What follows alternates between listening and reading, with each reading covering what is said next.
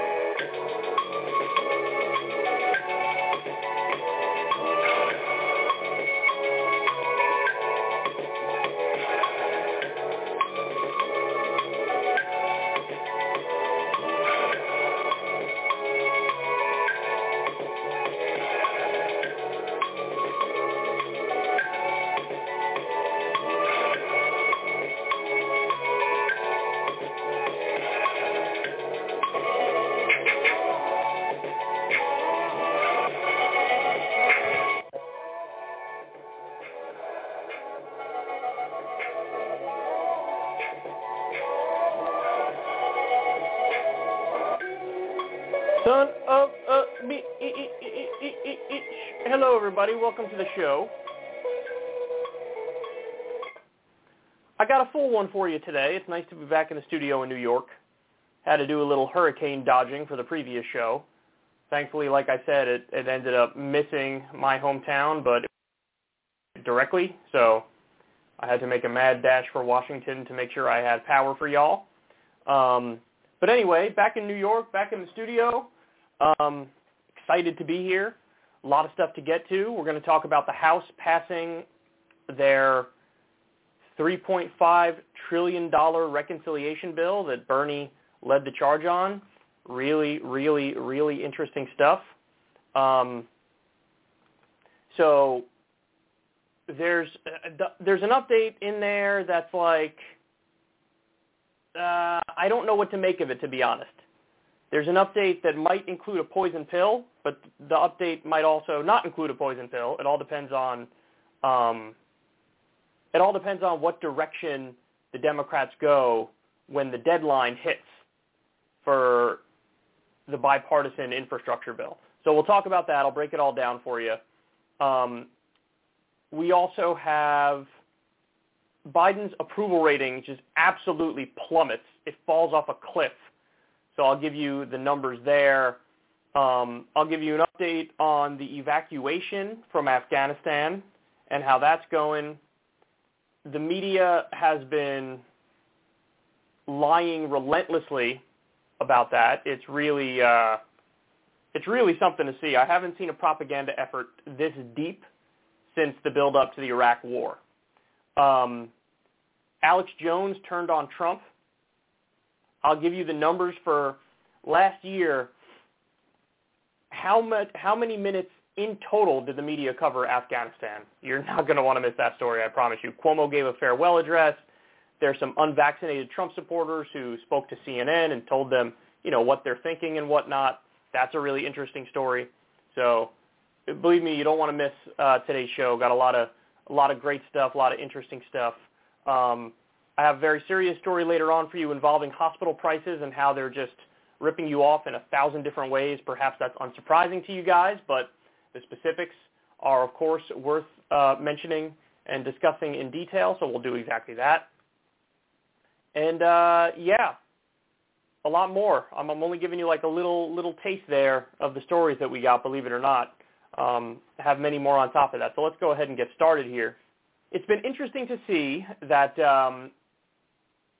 the left flank has been fighting on the issue of this reconciliation bill, Bernie's bill. He was largely responsible for it, $3.5 trillion. It's got a number of amazing things in there.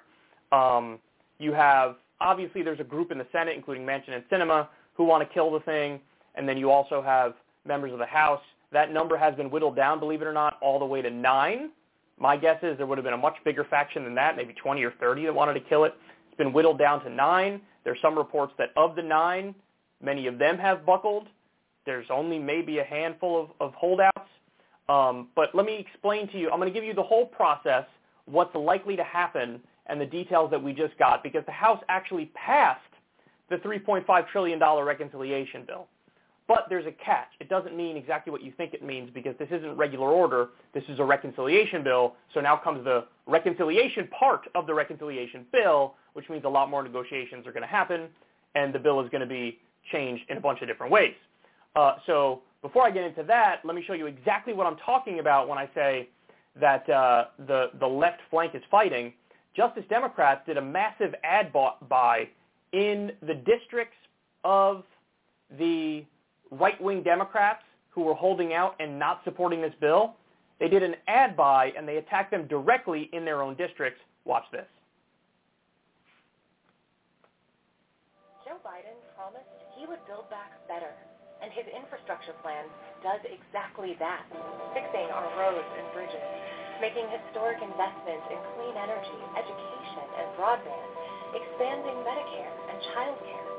But these 9 conservative Democrats are sabotaging Biden's agenda because it would make billionaires and corporations pay their fair share. Tell Representative Gottheimer, stop obstructing President Biden and start working for the American people. Now, so pressure was applied on them, and Pelosi even sided with the left flank on this and tried to whip them into line. And then, like I said before, the House has officially passed the $3.5 trillion budget resolution. Common Dream says, Pelosi runs over right-wing Dems as House approves $3.5 trillion budget blueprint.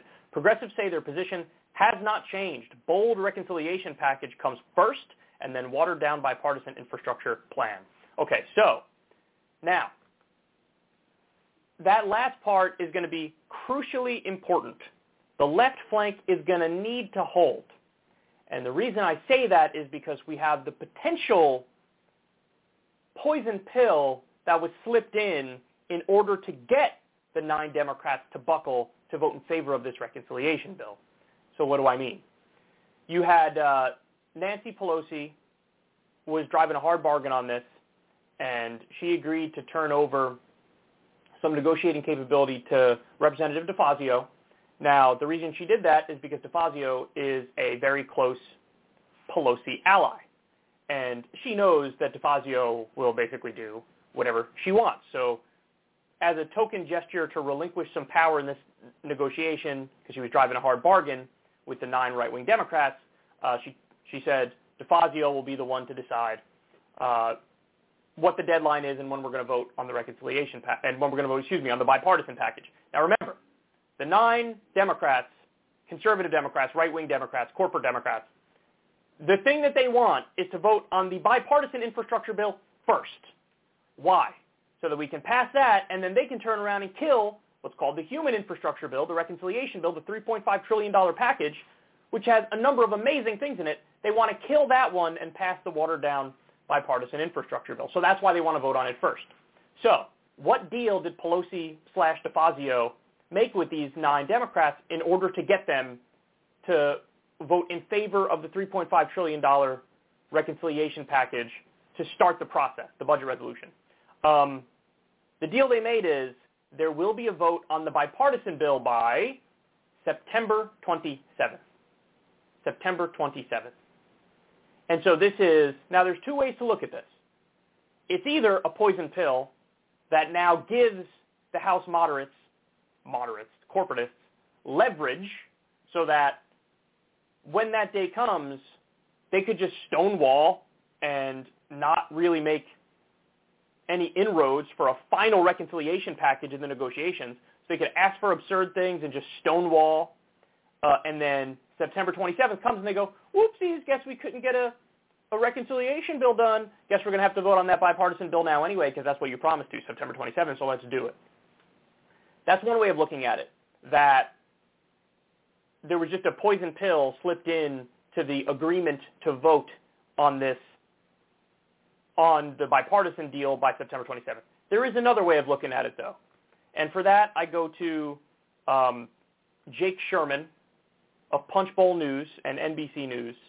And he said something really interesting, because I was of the opinion, hey, this is all, Pelosi just put the poison pill into the negotiations so that when they have to vote on the bipartisan bill first by September 27th, she can go, oh gosh, what could I do?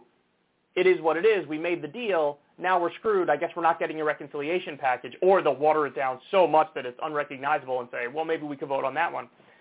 But no, according to Jake Sherman, apparently Speaker Pelosi still has all the cards. The rule that the House passed says that the House needs to, quote, consider the infrastructure bill by September 27th. So it was reported in other outlets as they have to vote on it on the 27th, by the 27th. But no, it says the language actually is, quote, consider the infrastructure bill by September 27th. So that just means you have to begin the process. And also, the leadership can change the agreement by inserting new language in a different rule, thereby nullifying the deal with the moderates. And now this would require a House vote, but Pelosi only needs 218 votes to get it done, and reporting is she has that. And then there's a third option, which they refer to as the breaking the glass plan, which allows Pelosi to unilaterally reschedule the vote. It's called the timeout authority, and Pelosi can, quote, postpone further consideration of a measure in the House to such time as may be designated by the Speaker. This was designed for emergency situations, but like any rule, can be applied however the majority wants. So, my guess is, I don't know, but my guess is what's happening here is, based on everything we've seen from Pelosi to this point, she is in agreement with Biden, and she wants this thing passed. And so the September 27th deadline, which is really a fake deadline, is just a token gesture to make the 9 moderates think, well, now we can run out the clock and get a vote on our bill, the bipartisan bill, but she's not going to do that. She's not going to allow that because she wants the reconciliation bill to pass first and for them to be tied together like they've been saying all along. Now, so it depends how cynical you are, how you want to interpret that. Is Pelosi going to use the September 27th deadline to say, what could I do? I guess we got to pass the bipartisan one first, therefore basically killing the reconciliation bill. That's possible. Or is it just a face-saving gesture? We got to read between the lines and speculate in order to get an answer there. So I'm going to withhold judgment and wait until I see what happens. But I will say this. Even though the budget resolution passing the House is phenomenal, everybody needs to understand what this really means. What this means is now the reconciliation process begins.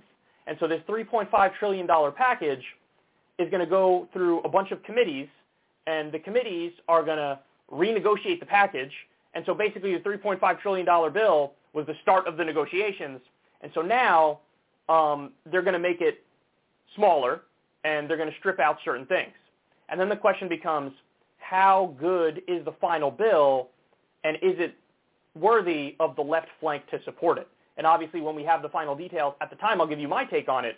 But right now what's in the bill is child tax benefit, universal pre-K, paid family leave, paid medical leave, tuition-free community college, lower prescription drug costs, dental, hearing, and vision for a Medicare expansion, housing, home care, major climate money, immigration reform, lower Medicare age, Obamacare expansion, increasing physical supply. That's according to Jeff Stein. I still don't know what that means. Too many climate plans to even list, beefed up IRS tax enforcement, taxing the rich, taxing corporations, fees on polluters, and other Medicare stuff. So that's all the stuff that's in the $3.5 trillion reconciliation bill. It will not be in there at the end. So my rule of thumb is this. If the bill is over $2 trillion and it keeps a lot of these good provisions, right, the ones I care a lot about all of them, but I really, really care about paid family leave and medical leave, free community college, universal pre-K. Those are the ones that really pop to me among some others, but if you get a bill that's $2 trillion or more and it has those provisions in it, I think that would be a bill worth voting for. If the overall price tag drops below $2 trillion, I think I'd have to vote against the bill. I think I'd have to take a stand and draw a red line and say this is not enough. It appears like one of the definite red lines among the left flank in Congress are if they strip out the money for climate provisions, the left flank is going to be mutiny, and they're going to say we're not voting for it, we're against it. And you'll probably have a decent block of 5 to 10, maybe even more than that, who are like, we're not voting for it if you take out all the climate money. So it'll be interesting to see what happens. I have to say, at the very beginning, I was super pessimistic that this was going to work. It's gotten further than I thought it would because the bipartisan deal already passed the Senate, and now reconciliation has begun on the $3.5 trillion bill in the House. So it's gotten further than I thought it would, but I'm still skeptical that ultimately we're going to get it done. It's possible you get the bipartisan infrastructure bill becomes law, and you get a super watered down reconciliation bill that becomes law. That's like $1 trillion or something like that. But I'm still skeptical you can sort of cobble this thing together and keep the disparate factions in line. But I will say again, to this point, I'm amazed at how far it has gotten. I didn't expect the bipartisan infrastructure bill to pass the Senate. It did. And I definitely didn't expect Pelosi to keep them all in line to even begin the reconciliation process on the $3.5 trillion. She did. She was able to keep them in line. So we'll see if that's a poison pill in there with the September 27th rule. Maybe it is, maybe it isn't. And we'll see what the final bill looks like. But obviously, I hope for as good of a bill as humanly possible, and I hope that these negotiations go a little bit more in agreement with the left flank.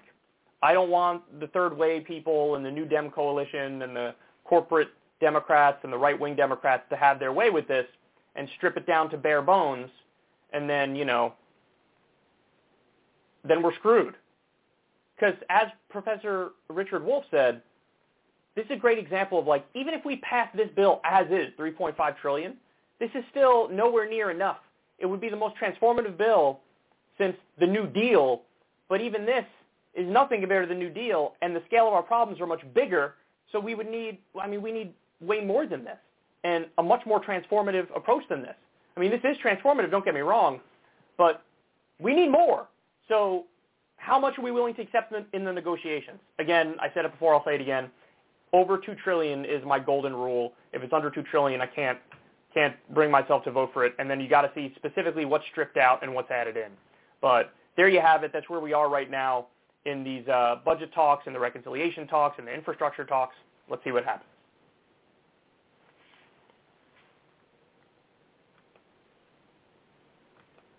Okay. Next.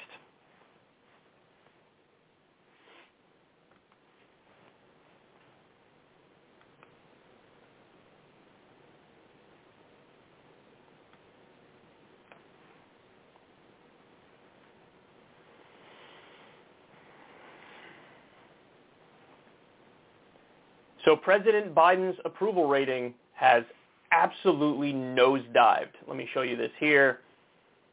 Biden job approval in new Suffolk USAT poll sinks to 41%. 41. He's now at 46.6% in Real Clear Politics average and underwater by more than 2 points. And you could see there, you could see what it looks like in chart form. And obviously, the most recent large dip, now he was dropping slowly but surely all the way up to this point, but the real dip came with the withdrawal from Afghanistan. Now, who do I blame this on? What do I blame this on? How did we get here? The answer is very simple. Getting out of Afghanistan is still, I just saw a poll on it earlier today, 63% favorable. 63% favorable to get out of Afghanistan. So Joe Biden actually does that, and you know what happened? His approval on Afghanistan went from 55% all the way down to 25%. I've been following politics a long time, doing it for a living for almost a decade. Never in my life have I seen such a colossal disconnect. People say we want to get out. Joe Biden gets out, and his approval rating plummets because he got out. That makes no sense. 63% say withdraw from Afghanistan. Now he went from 55% approval on Afghanistan to 25% approval on Afghanistan. He nosedived for doing what the people wanted. How? The answer is very simple. The media. The media. This is relentless, vicious, ruthless propaganda that we're seeing. And honestly, what was the mirror image of this? What was the flip side of this? We saw it in the primary. Remember when it was very clear, it's not going to be Amy Klobuchar, it's not going to be Mayor Pete, it's not going to be any of the other goofy Democrats. It's either going to be Bernie or it's going to be Biden. What happened when that became clear? All the Democrats dropped out, coalesced behind Biden at the very last minute, and the media went 100% all in on got to pick Biden, got to pick Biden, got to pick Biden, got to pick Biden, got to pick Biden. Bernie's unelectable. Bernie's insane. Bernie's crazy. Bernie defended Hugo Chavez. Bernie defended Fidel Castro. He's a communist. He's a socialist. Be afraid. Government take over healthcare. You're not going to be able to pick your doctor. It was all, the propaganda was so overwhelming. It was devastating how bad that propaganda was. Absolutely devastating. And so what happened? Biden won as a direct result of that, of the coalescing of the party and the media intervention and propaganda. Well, now the media is intervening and propagandizing on the opposite side of the issue. This is a rare issue where Joe Biden did the exact right thing. He's 100% correct. And what happens? The media falls in line behind the CIA, our intelligence agencies, the Pentagon, and the deep state, and the military-industrial complex. And listen, it's out in the open. This is an open conspiracy. You have plenty of people who literally were former CIA who now work at these various media outlets. Now, the people who are there might think they're keeping it real and being objective and telling the truth. No, they have a perspective, and they have a very, very biased perspective. And it's a perspective in favor of endless war, in favor of enriching the military-industrial complex, the so-called defense contractors.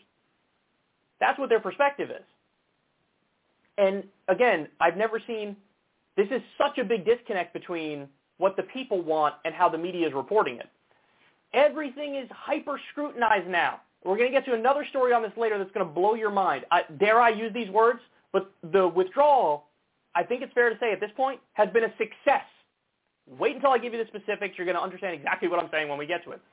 But what are they doing? Hyper-scrutinize every aspect of the withdrawal, every nook and cranny. Blame Biden for things that Biden has absolutely no control over whatsoever. But do not scrutinize, by any stretch of the imagination, the war itself, the 20 years that we were there, and all the greed, and all the grifting, and all the corruption, and the allying with warlords, with child sex slaves, and the propping up a puppet fake government, jacking natural resources. Don't talk about any of that. Don't do deep dives on any of that. Don't do any deep dives on the colossal number of civilian casualties that we were responsible for. We just had the record in, I think it was 2018 or 2019, record number of civilian casualties because of our drone strikes and our bombings. Trump got rid of whatever remaining rules there were, however few there were, and now we've massacred civilians all over the place. Bombed weddings, markets.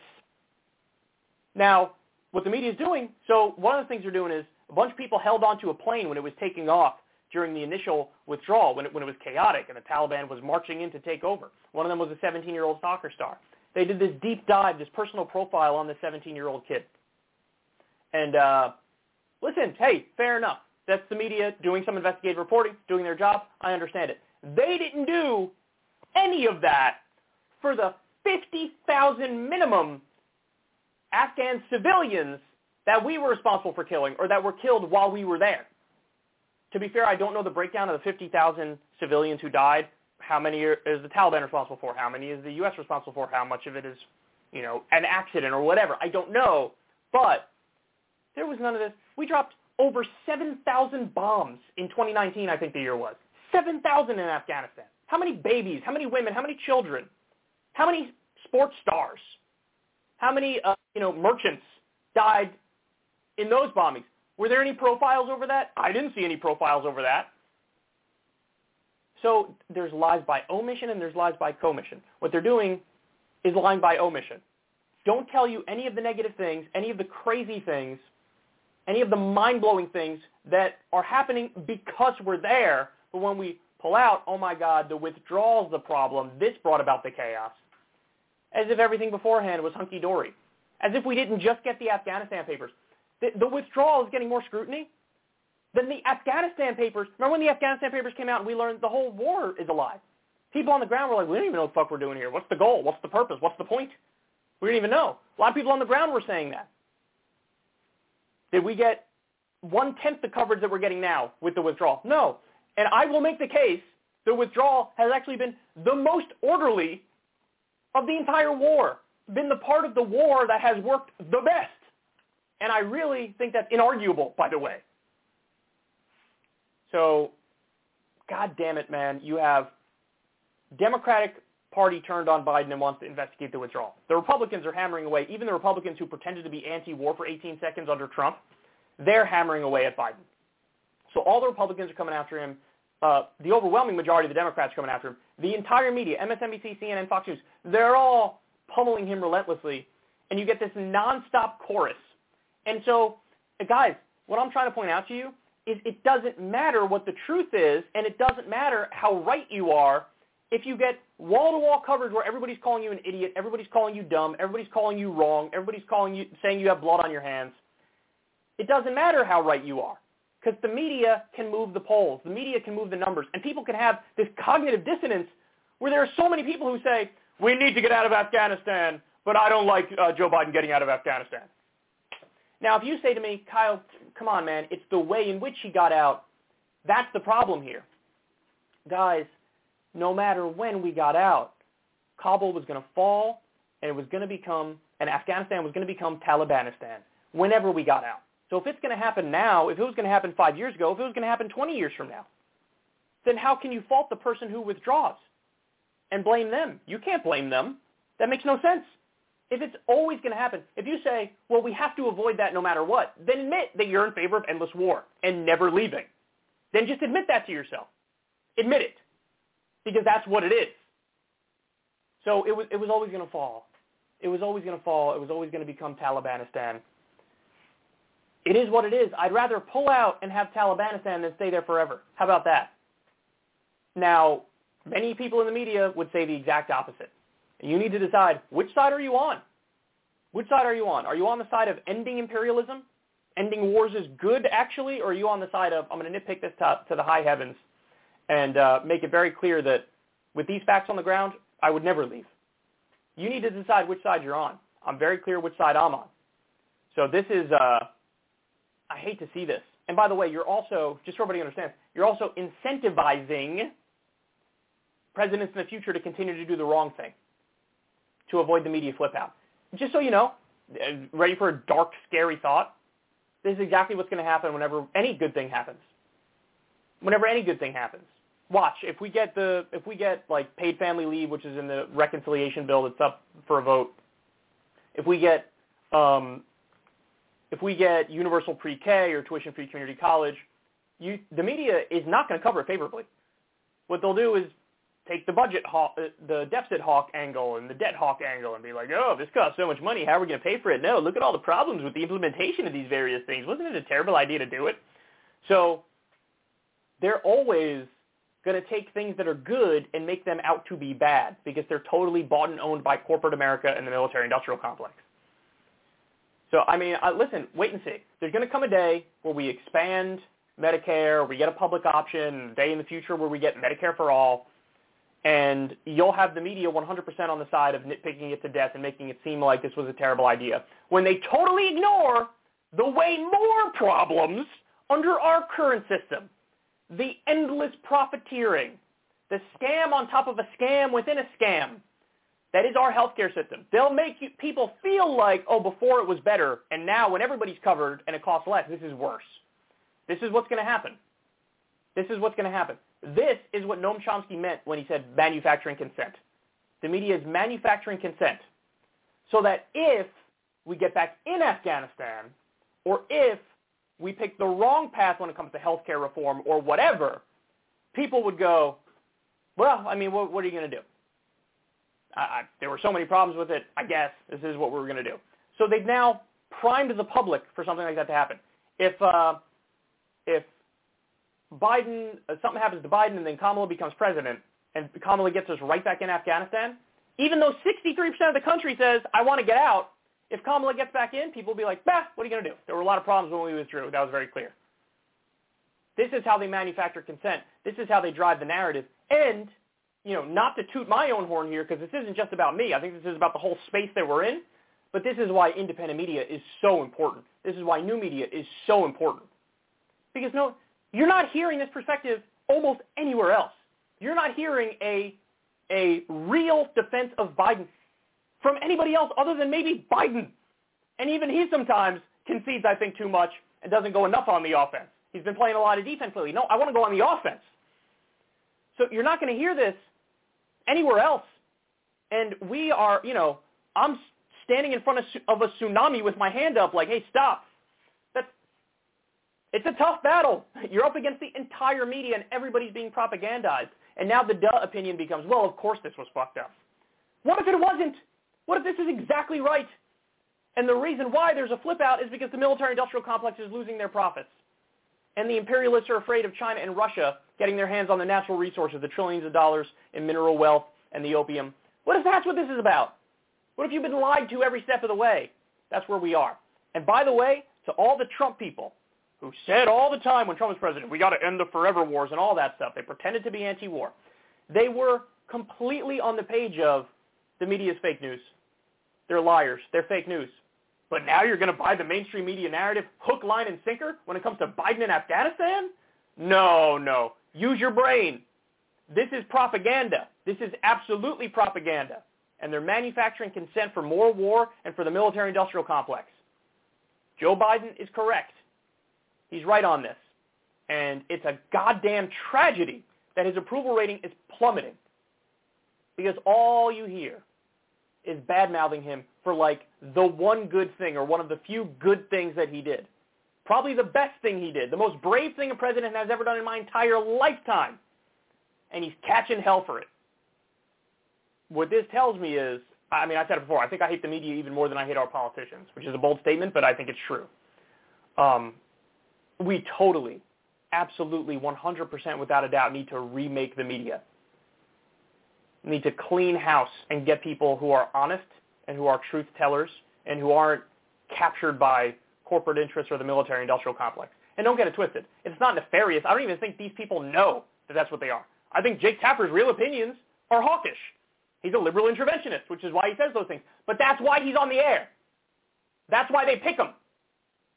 So the real conspiracy and the real scandal is in the hiring process. Who are you going to pick? You're going to pick people who are not going to rock the boat, who are going to give the establishment narrative. What happened? The one time the media started giving Trump all this praise and all this credit, you remember when that was? When he bombed Syria. Up until that point, it was this buffoon, this authoritarian, this dictator. He's terrible, he's horrible, and we love that he bombed Syria. Brian Williams was like, the beauty of our weapons as they take off and kill people. They started giving Trump credit for bombing Syria. That was the first time that this is the day he became president. Somebody literally said that. I forget which network it was on, and I forget who it was, but somebody said that. So they praise Trump when he bombs, and they bash Biden when he withdraws. Maybe the media just has a pro-war bias. They definitely do. We're here to change that, but obviously I'm one voice, and I'm fighting up against, an entire YouTube algorithm that's holding me back. So it's really hard to get this stuff out there, but we got to spread the word. We got to get it out there. This is bullshit. This is manufacturing consent. Don't fall for the lying media. Okay, next.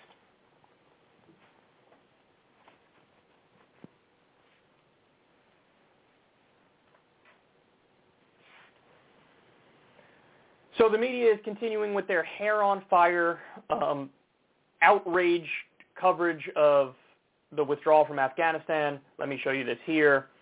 Alex Thompson says, new, the West Wing is looking increasingly disconnected from reality as the Biden White House strives to project a sense of calm competence even as the Taliban tighten their grip on Afghanistan and chaos grips the airport, by Lara Seligman and Alex B. Ward. So you can see how melodramatic they're being. Politico, this is the article he's referring to. The definition of gaslighting. As chaos unfolds at Kabul airport, Biden team projects calm. Quote, I don't think the president's rhetoric matches the conditions on the ground, one former State Department official said. I've seen this elsewhere too. They go right to a CIA guy who's like, this is bad, we should have done this. Why not go right to a representative of Lockheed Martin or Raytheon? This is really going to impact our profits negatively. I mean, this is not good for the people of Afghanistan. So look at the narrative that they're going with. Now, listen, early on, could you make the case it was chaotic? Of course you could. Of course you could. You had people hanging on to planes as the planes were taken off because they were trying to escape the Taliban. Is it a perfect withdrawal? No, it certainly was not a perfect withdrawal. I think that's fair to say. I think that's the right thing to say. However, I will also say, if you had this run on Afghanistan before the Taliban took over, you know what would have happened? The same thing. Chaos would have happened. Because it would have panicked the population, and the population would have rushed the airport again, and then the Taliban would have taken over while they were rushing the airport, and we'd be right where we were before, and it would be a similar situation.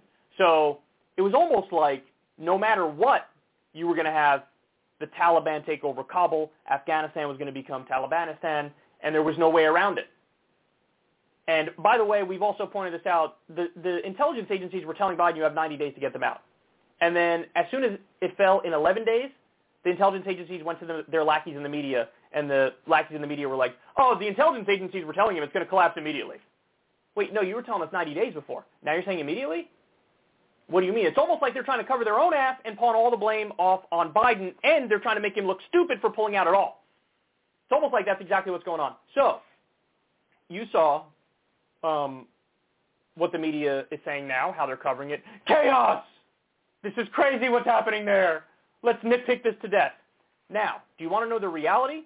Biden came out, he's been talking regularly on this to the American people, came out, he gave another speech, and here's what he said. As of this afternoon, we've helped evacuate 70,700 people just since August the 14th, 75,900 people since the end of July. Just in the past 12 hours, another 19 U.S. military flights, 18 C-17s and 1 C-130 carrying approximately 6,400 evacuees, and 31 coalition flights carrying 5,600 people have left Kabul just in the last 12 hours. A total of 50 more flights, 12,000 more people since I updated you this morning. These numbers are a testament to the efforts of our brave service women and men, to our diplomats on the ground in Kabul, and to our allies still standing with us.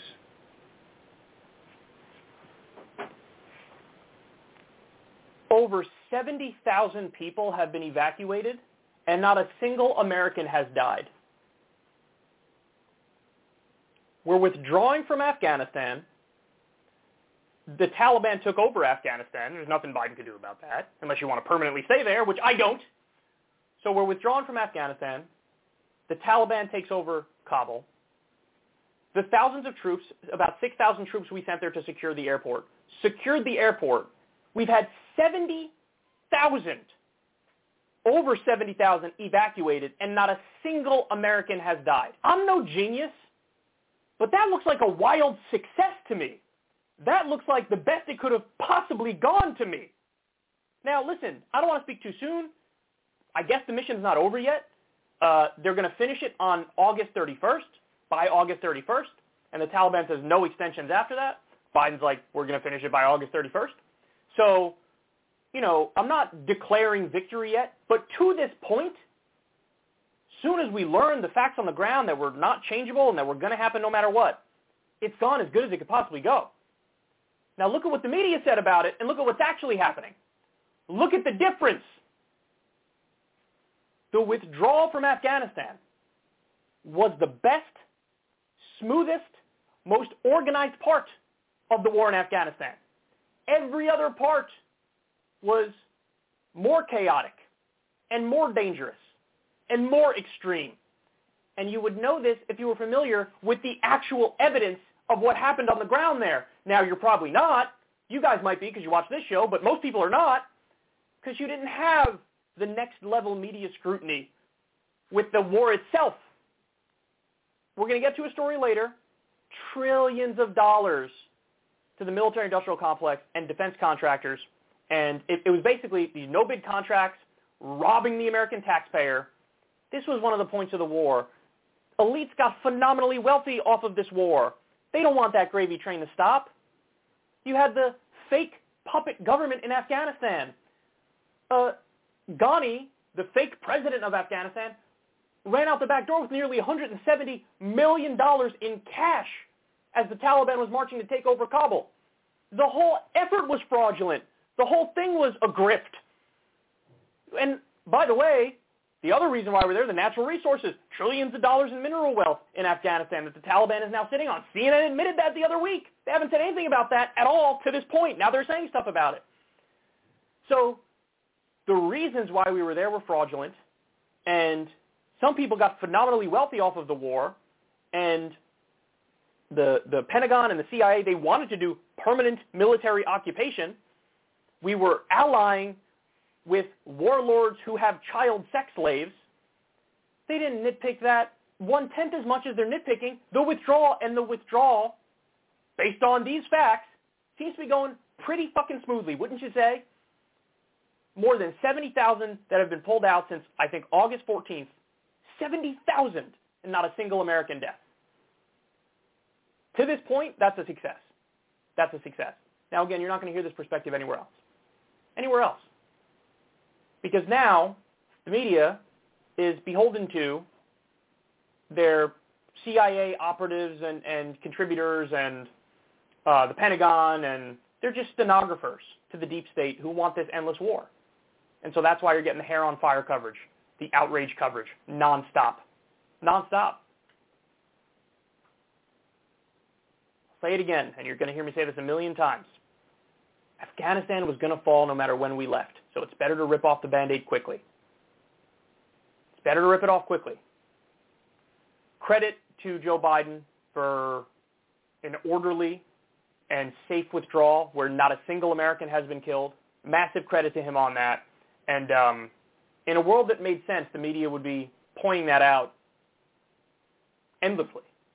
And so his approval rating would be going up for following through with the will of the American people, by the way. 63% want to get out of Afghanistan. But Joe Biden's approval rating is plummeting on Afghanistan.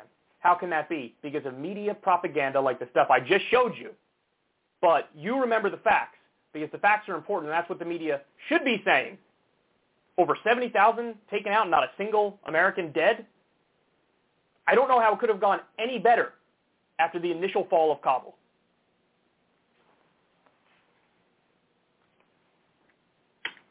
Okay, next.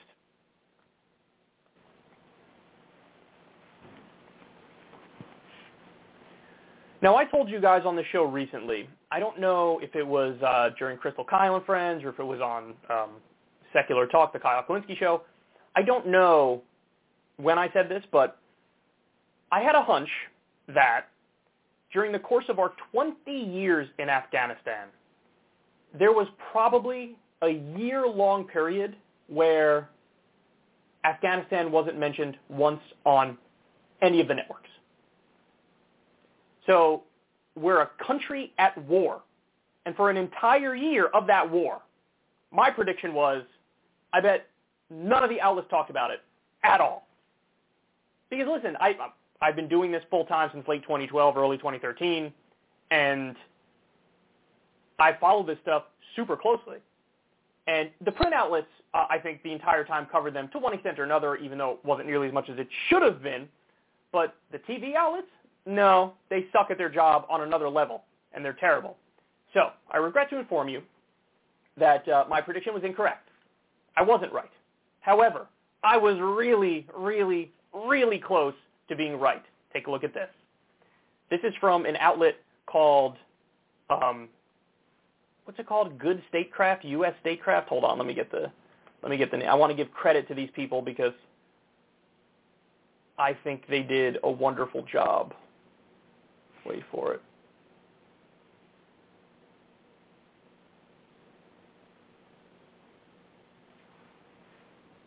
Oh, God. How far back is this? Am I going to be able to find it? Oh, Responsible State. Okay, I got it. It just popped in my head.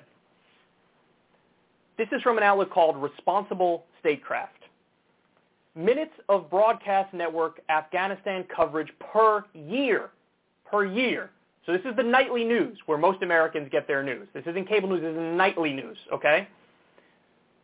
In 2020, Afghanistan got a full 5 minutes of coverage between all 3 major networks combined.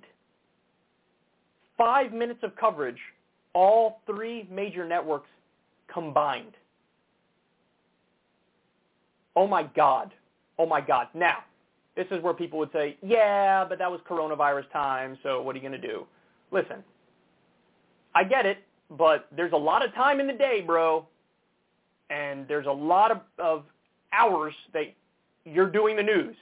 You're only going to do 5 minutes of coverage between 3 different networks of Afghanistan, a war where we're in our 20th year or 19th year at the time? That is totally unforgivable. You see, 2019, 71. So that's a little over an hour of coverage for an entire year among 3 networks. By the way, Secular Talk has done more than all these 3 giant networks combined, with many less hours on the air. 2018, 66 minutes. So again, an hour coverage. That, if I'm not mistaken, it was either 2018 or 2019, the year with the highest civilian casualties. In one of those years alone, the U.S. dropped over 7,000 bombs, killed a record number of civilian casualties. And the entire war got less than an hour of coverage for an entire year over 3 networks combined.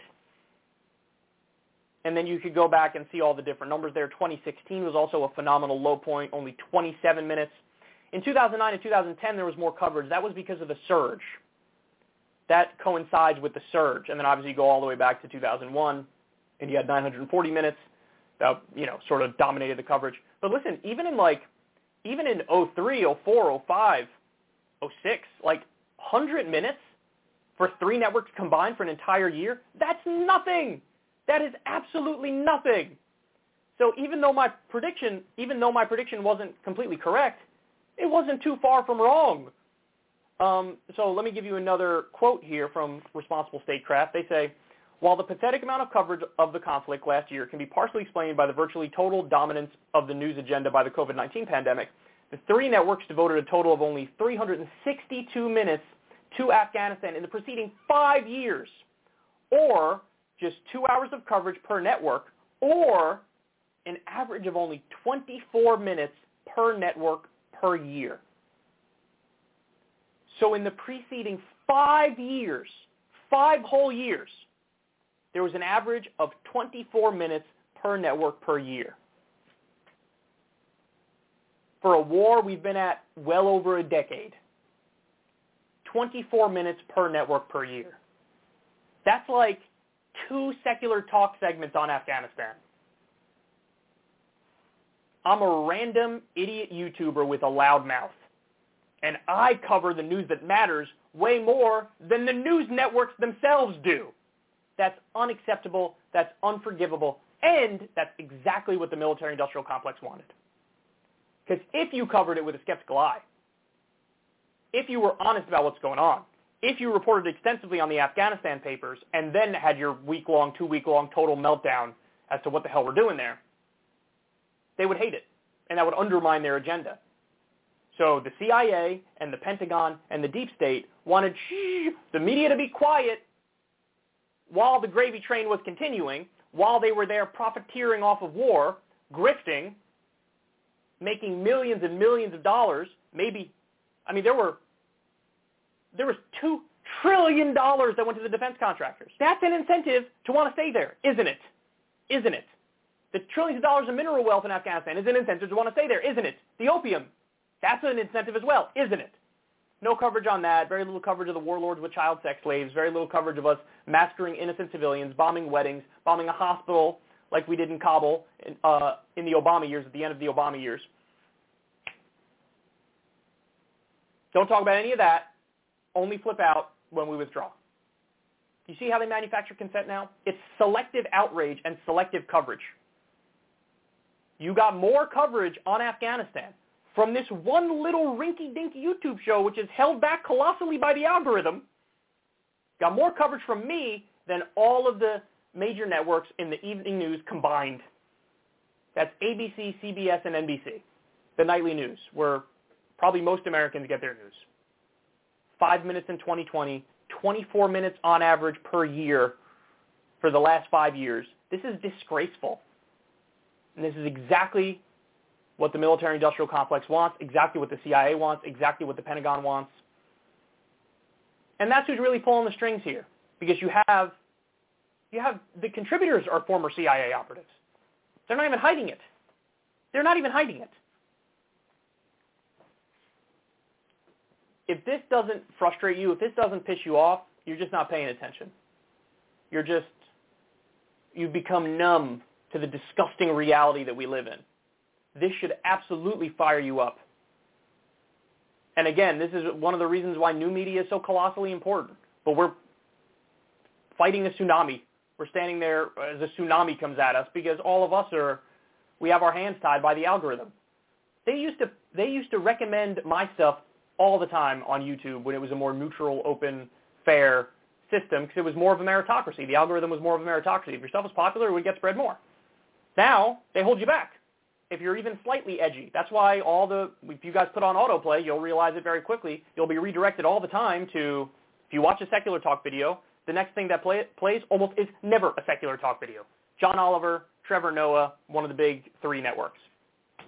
That's what it is. Go ask somebody who was a listener to secular talk 5 years ago what would happen.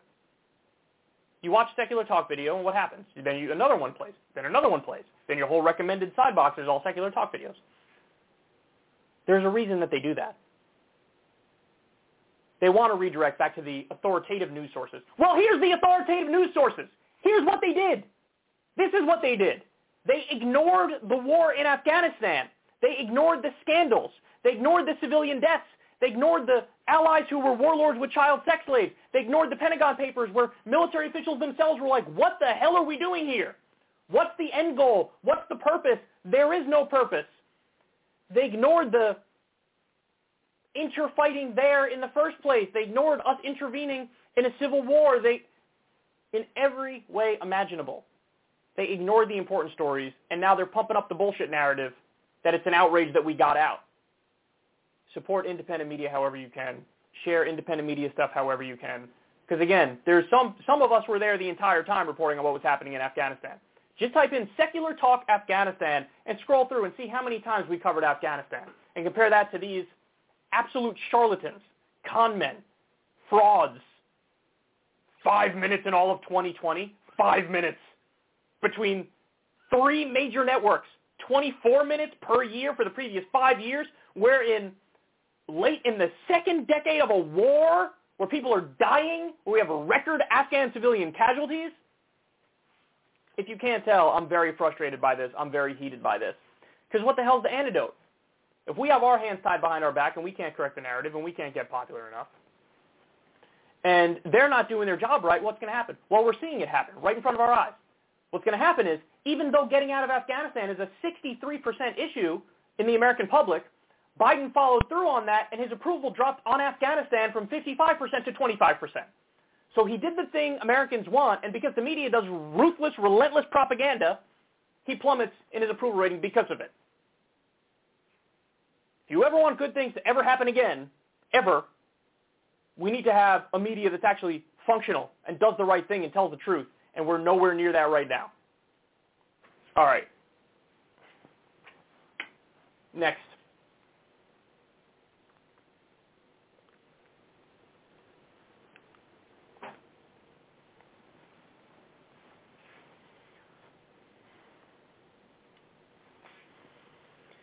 Alex Jones has turned on Donald Trump. Now, he did this once before. He mumbled under his breath when he was clearly drunk. He said, I'm so sick of Trump or something like that. He takes it further this time. because it's over a specific issue. Take a look. And a bunch of medical doctors I want to play for you on this when we come back. But first, let's take President Trump, who I believe is a good person, and who I really care about, and who I want to see a lot of good Republicans elected in the midterms, and who I would love to see run again. We got to take him to the woodshed, though, because he came out last week on Fox and said, I really am suspicious of this booster shot. If this supposedly works so well, why do you need a booster shot? Because you got lied to, Trump. It didn't have 98% efficacy. We knew day one it wouldn't work, period. It's a fraud. It'll create mutants. You got chumped. You got signed on to a fraud to restart the economy. I understand why you did it. You believe in science. You said, these are bad actors, sir. You believed America could produce a good vaccine. Of course they could have. They didn't want to. They didn't create a vaccine. They created a Frankenstein. And now they've got you signed up to it. Now the left's saying you better get out there and push it, and you are. CNN comes out and says, we need to see Trump come out and tell people to take the shots. And within weeks of them saying it over and over again, CNN snaps their fingers. Jeff Zucker snaps his fingers, and Trump clicks his heels and hops up there at attention and says, how high do you want me to jump, boss? There's Trump in Alabama yesterday. I believe totally in your freedoms. I do. Agree, you got to do what you have to do. But I recommend take the vaccines. I did it. It's good. Take the vaccines. But you got, that's okay. That's all right. You got your freedoms. But I happen to take the vaccine. If it doesn't work, you'll be the first to know, okay? I'll call up Alabama and say, hey, you know what? But it is working. BS. Trump, that's a lie. You're not stupid. Just 2 weeks ago, they said it was 65%, then 40%. Saw a number put up about Pfizer shots, 30-some%. Because they're going to say it doesn't work, so you run into the new damn shot. Then they'll tell you in 6 months that one doesn't work. It's called rope-a-dope. Shame on you, Trump. Seriously. Hey, if you don't have the good sense to save yourself, your political career, that's okay. At least you're going to get some good Republicans elected. And, we like you, but my God, maybe you're not that bright. Maybe Trump's actually a dumbass. All right, we'll be right back. Stay with us. Listen, this is an area where, no, Alex Jones is the total dumbass, and Trump is right. Trump is right. And, by the way, listen, he should have said it earlier, and he should have said it over and over, but he didn't. But, listen, better late than never, and credit to Trump for standing up in front of a crowd that's probably mostly anti-vaxxers and being like, get the vaccine, take it, I took it, I'm fine. It works, it's good. So Alex says there, by the way, for a guy who claims to, I'm against, the elites and the mainstream media, he's parroting the mainstream media line. We covered this on this show. All those headlines that were like, the vaccine is only 40% effective or 50% effective against the Delta variant. When you read past the fucking misleading sensationalist headline, Alex, what it says is 40 to 50% effective against getting COVID. How effective is it against severe illness, hospitalization, and death, which are the only numbers that matter? Over 95%. So for Mr. I'm tough on mainstream media, you just fell hook, line, and sinker for the mainstream media bullshit by reading a headline and thinking it's totally factual and not trying to understand what's really going on. So, and by the way, the only chart, the only graph you need to understand how important the vaccine is this one. COVID-19 associated hospitalizations among unvaccinated and fully vaccinated people. I wonder if the vaccine works. Wow, it's really hard to tell. Listen, yes, with the original COVID strain, the vaccine worked better because there were far, far fewer what's called breakthrough infections, which means if you're vaccinated, you're probably just not going to get the original COVID. You're just not going to get it. And if you do get it, it'll probably be asymptomatic. Now, with the Delta variant, if you're vaccinated, there's still a decent chance you're going to get it. There is a chance you're going to get it, but you might have the sniffles. You might have some cold symptoms. But in my mind, when I look at that, I say the vaccine is still working because who knows how bad it would have been if you didn't get vaccinated. So if you get the vaccine and all you have is an asymptomatic infection or all you have is cold-like symptoms, if I tell you you could either have a cold or you could go into the hospital and have trouble breathing, which one are you going to pick? And that's really where we are. That's really where we are. When it comes to the efficacy of the vaccines against severe illness, hospitalization, and death, It is very, very, very successful. It's super effective. Now, again, there will be more breakthrough cases with the Delta variant, but even if you have a breakthrough case and you had the vaccine, it's going to ameliorate your symptoms and make them not nearly as bad. And you don't have to take my word for any of this. Look at the data. Look at the evidence. Look what it suggests. And you can see right here, that among the vaccinated, they're not going to the hospital, and they're not getting nearly as sick as the unvaccinated. That's a fact. So Donald Trump is 100% correct. Alex Jones is 100% wrong. I mean, it's amazing. Of all the things Trump has done, this is what Alex Jones turns on him over, something he's right about. What about, I think maybe Alex did say something when Trump bombed Syria. I think he did. So on that one, I'd say Alex Jones is right and Trump is wrong. But there are so many things that Alex either wasn't outraged by or offended by when he should have been. When Trump gutted the Consumer Financial Protection Bureau, for example. Did Alex Jones come out there and say this is going to hurt working families and it's going to allow financial institutions to rob people blind? No. Did he even know that Trump did that? Probably not. Did Alex Jones get pissed off at Trump when Trump increased the military budget, even though he's pretending to be anti-war? No. No, he didn't. Did Alex Jones go after Trump when Trump said he was getting out of Afghanistan? Then when he left, we still had 2,000 troops there. Did he say anything? No. He didn't say anything about that. There's so many things that Trump did where Trump was wrong, where he was ripe for criticism. There was net outsourcing jobs under his administration. His tax bill increased outsourcing and incentivized outsourcing. Did Alex Jones attack Trump for that? No. All these areas where if you actually are a populist and you actually want to help the people, you could attack Trump. He didn't have a word to say. He only turns on him when Trump says the right thing about vaccines. The biggest success of the Trump administration was Operation Warp Speed and getting that vaccine out. That's the biggest success of his entire administration. And this is something Alex Jones turns on him over. By the way, I don't even know where the hell his show is now. I don't know how Media Matters got that video, because how the hell do you find his website or his show? It's been hidden and tucked away in a corner, and I'm not saying that's a good thing. You guys know I'm in favor of free speech, and I think it's a terrible slippery slope when you start banning people, and Alex Jones has been banned from everywhere. But I'm amazed that anybody was able to find it. But there you have it. Alex Jones has turned on Daddy Trump.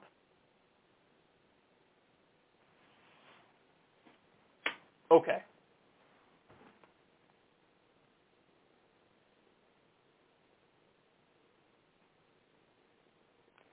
All right, let me take a break. When we come back, Cuomo begs for tax cuts for the rich on his way out the door, and unvaccinated Trump supporters give us their bonkers theories. Stay right there.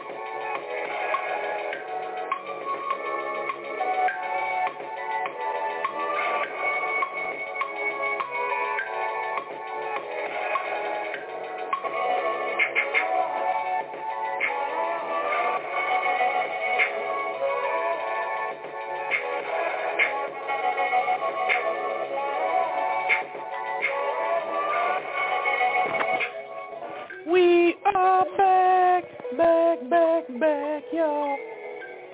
We are back, beach. All right, welcome to the show, everybody. We're back. Welcome to the show. Welcome back to Lay Show. Okay, let's keep it going, keep it moving. Andrew Cuomo gave a goodbye speech, farewell speech, and I'm going to play a couple parts for you, or one important and hilarious part. Andrew Cuomo is gone. He has stepped down from his position of governor of New York, and he gave a farewell speech. There were many parts of it that I could show you, but I'm going to show you my favorite part, where he proceeds to beg for tax cuts for the rich on the way out. Demonizing business is against our collective self-interest.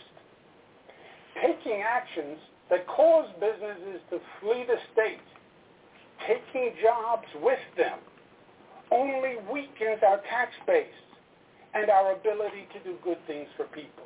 We can address income inequality without ending incomes. Taxes can be reduced right away if Washington does what they promised New Yorkers they would do and repeal the so-called SALT tax. That would lower New York's taxes $15 billion per year. That would make a major difference and frankly dwarf all of the other federal aid programs. It should have been done 8 months ago. We're going to have to fight to make it happen, but we must wage that fight. So I'm going to explain in detail what he's talking about there in a second, but the first two issues he brought up, policy issues on his way out. Obviously, at first it was like the facts are the facts, and this was political, and I was railroaded, and it's not fair, and whatever. And then he gets to the policy issues. First one he brings up is, don't defund the police. Defunding the police is bad and wrong. And then he goes right to this. Now, the SALT tax is the state and local tax deduction. And basically what that means is, if you're a New York resident, you pay state and local taxes, and obviously you pay federal taxes as well. What used to be the case is, however much you pay in state and local taxes, you can deduct that amount from your federal tax bill. So you get a break on your federal tax bill for however much you paid in state and local taxes. Trump actually got rid of that. And there's basically Democrats from high-income areas are trying to bring back the state and local tax deduction because it would be good. Basically, it's effectively a tax cut for wealthy New Yorkers. And so the second issue he brings up in his farewell address is we have to fight on this issue. Fight to make sure we can cut taxes for wealthy New Yorkers.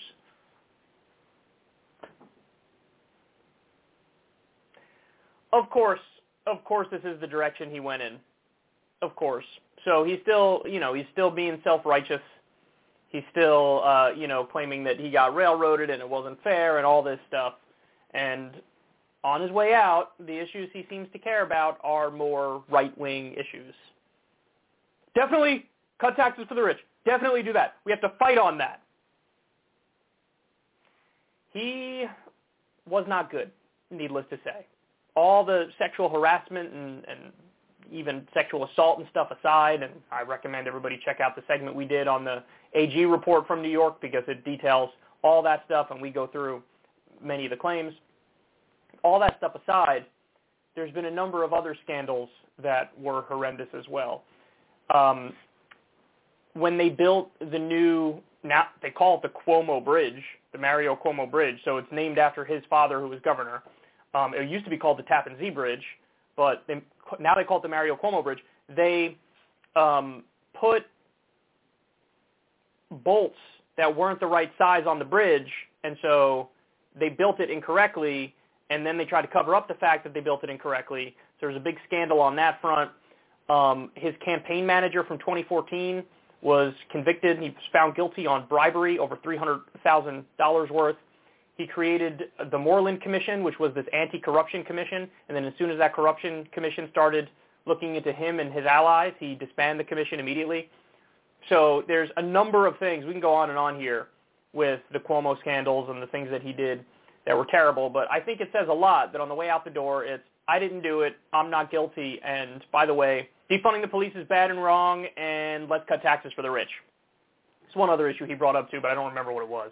Oh, he brought up a bunch of COVID-related stuff, like safety measures and whatnot, but yeah, good riddance, son, good riddance. There was a weird time period about a year ago or so where everybody in corporate media fell in love with him, and then naturally, that all was shown to be a total fraud and charade because this guy was making decisions that led to the deaths of thousands of people, making it so COVID-positive patients can go back in nursing homes and spread COVID drastically. He hid the true number of COVID deaths in New York, wrote a book and made $5 million on it on how he defeated COVID when he didn't fucking defeat COVID, and he made terrible decisions that led to deaths. So there you have it.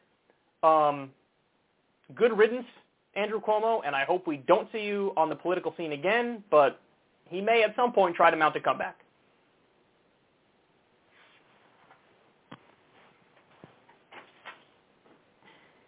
Okay, next. This is one of my favorite stories of the day here. This is really something. CNN went in the field at Trump rally in Alabama, and I always enjoy these segments. I like to see what real people are thinking, whether it's at a Trump rally or a Bernie rally or a Biden rally or wherever. I want to know on the ground what the sentiment is and what the feel is. And so there's some of the rare good work that CNN does. They spoke to unvaccinated Trump supporters and got their opinions. Watch this. No, not getting that vaccine. No. The vaccines are not good, huh? Are you vaccinated? No, but I have a lot of hydrochloroquine and zinc in my house. Have you got your vaccine shot? Nope, don't want it. No? Wait. They ain't tested it enough, for my opinion. Yeah. The Pfizer shot is about to get full FDA approval. Would that change your opinion on it at all? Not until they do a whole lot more investigating in on it. Yeah. Nothing's going in me until then. Right.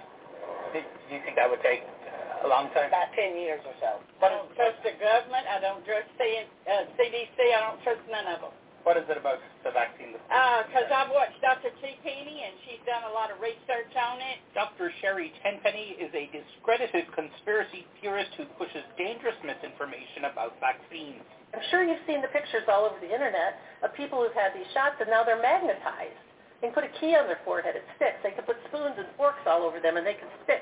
Those and other unhinged false claims landed Tenpenny on a list known as the Disinformation Dozen, super spreaders of COVID misinformation. These 12 people are out there giving misinformation. Anyone listening to it is getting hurt by it. It's killing people. It's bad information. But Tenpenny and others in the Disinformation Dozen are finding appeal among some Trump supporters. My own doctor tried to get me to get the shot, and I told him to go watch Dr. Tenpenny. So you trust this woman on the internet more than your own doctor? I do. To listen to the internet or to listen to, rather than the professionals, the scientists, the CDC, the FDA, if you look at the history of vaccines, it's been, again, the greatest gift we've ever been given. People today wouldn't be at any of these events. They would either have polio, they would have smallpox, they would have many other diseases. Vaccines have saved us. Trump came here to Alabama Saturday. It's the state with the lowest vaccination rate in the nation, and at the time of this rally, every ICU bed here was full. His timid suggestion his supporters should get the shot was met with jeers.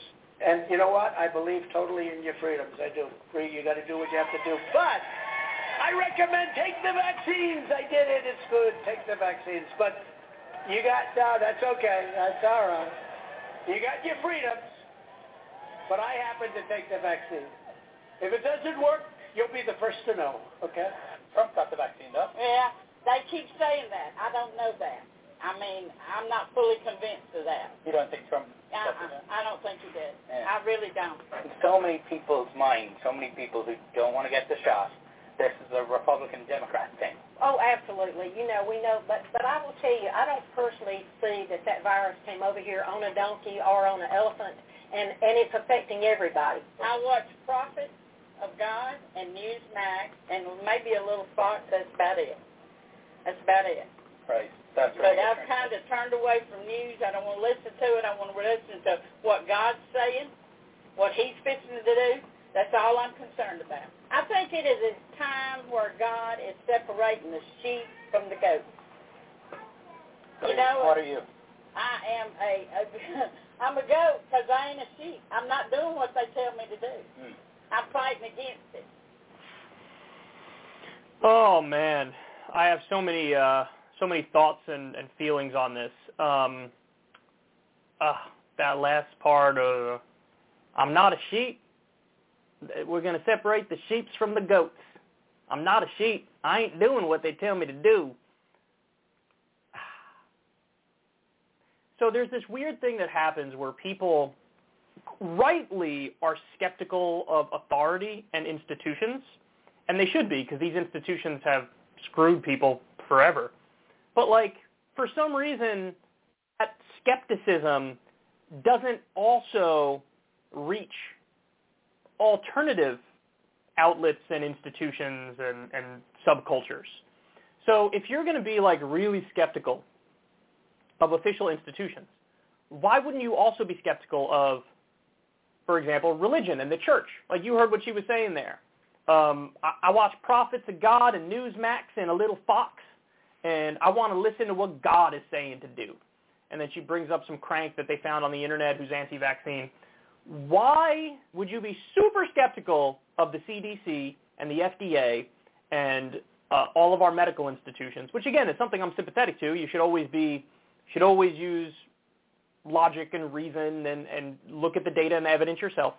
But like, there's zero skepticism when it comes to Newsmax and Prophets of God and Fox News, and you say you want to listen to what God is saying. How the hell do you know what God is saying? God doesn't talk to you directly. If you're hearing voices in your head, you're a paranoid schizophrenic. You should probably go get some medical help.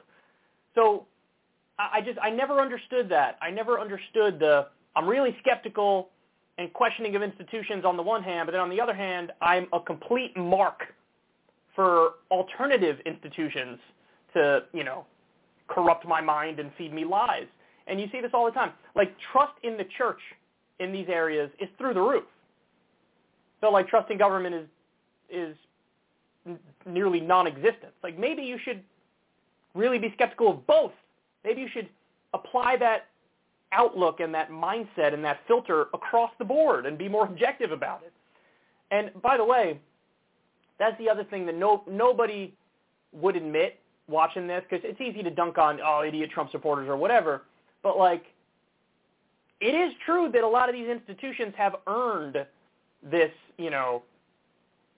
dismissive attitude, because every step of the way we were being lied to. Every step of the way they were getting things wrong. When there was a time when Fauci said masks don't work, and then he admitted he lied and basically said, oh, no, we just wanted to keep the masks for the frontline workers. So you lied.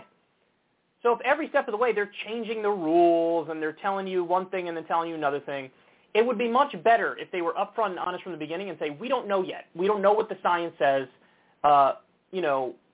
We can try to give you answers, but know that these things aren't necessarily definitive until we have way more data and all that stuff. But they didn't. They really sort of lied and projected a fake confidence, and so a lot of people turned on them, which is understandable. Now, the beginning, she's like, vaccines are not good, hun. One of the ladies makes a good point there. It's like, it's so weird. There's this one that people get stuck on because, when I was a kid, we had the mandatory vaccines to get into school. A lot of schools around the country have this. You got to get the smallpox vaccine. You got to get the polio vaccine. You got to get the measles, mumps, rubella, whatever. You get the vaccine, and nobody ever thought anything of it, and it was fine. And by the way, I've never had polio, smallpox, mumps, rubella, measles, because the vaccine worked. It worked. Why is it just this one? Why? Because it's the new one that's out? Well, all the data shows, and I've showed you the data on this show, it destroyed the Alpha variant, the vaccines did. It was completely effective against that. And even the Delta variant, it protects against hospitalization and severe illness and death, even though there are more breakthrough cases. If you get COVID, you're more likely to just have a cold if you got vaccinated. So all the evidence is there, but they still don't want to believe it, which means they're taking their skepticism too far. And then now it's cynicism. One guy says, by the way, I love this. I love when somebody pushes for something and can't even pronounce it. One of the guys said, I got a bunch of hydrochloroquine under my sink. He said something like that. Hydroxychloroquine, that's the name of it. And why do I think you haven't researched this sufficiently? And you shouldn't be, again, putting trust in some of the early stories that we heard and some of the early things that Trump pushed. One person said they haven't tested it enough. And, of course, we had the emergency approval, which there was already testing by that point, obviously. But then now we just got the final approval, full approval for the Pfizer vaccine from the FDA. And this woman still says, not until they do a whole lot more investigation. There's no amount of investigation that's going to make her change her mind. She said, it's got to be 10 years or so. There's no amount that's going to make her change her mind. She should just be honest about that. Be honest with herself about that. One of them says, we already touched on this, I don't trust the government, I don't trust the CDC, I don't trust none of them. But funny enough, that person does trust Trump. But then when Trump turns around and says, I took the vaccine and you should too, she's like, I don't believe him. I don't think that he even took the vaccine. Oh, Jesus Christ. Now in Alabama overall, vaccination hasn't cracked 40%. And like the CNN host said there, every ICU bed is full right now. The Delta surge is really hitting people hard. You got unvaccinated people are dying and being hospitalized, and it's terrible. And even vaccinated people are getting it, but they're having more mild cases, and they're not hospitalized, and they're not dying. And, I mean, what else is there to say about this? It's just, it really sort of breaks my heart because there's no, what do you do? How do you get through to these people? I consider myself somewhat of an expert at getting through to people who don't agree with me. My proudest thing about this show is that I'll have people who, lean right, and we're going down the alt-right rabbit hole, or we're Ben Shapiro fans, or Steven Crowder fans, or Tucker fans, or whatever, and they'll say, hey, I stumbled across your show, and I started watching it, and you deconverted me. And so I consider myself somewhat of an expert at changing minds, but I'm also completely realistic about it, and I know that TFGs exist, too far gones exist, and it doesn't matter how good you are, what strategy you take, or what approach, and you're just not going to land. You're not going to have the impact. They're not going to trust you. And that breaks my heart when I see that because I don't want to give up hope on people like this. I don't want to, look at these people and be like a elitist, liberal, smug, and arrogant and dismissive and like just looking down on them and being condescending to them. And like I want to try to understand their perspective and then come up with a way to let them know, like, here's where you're misfiring.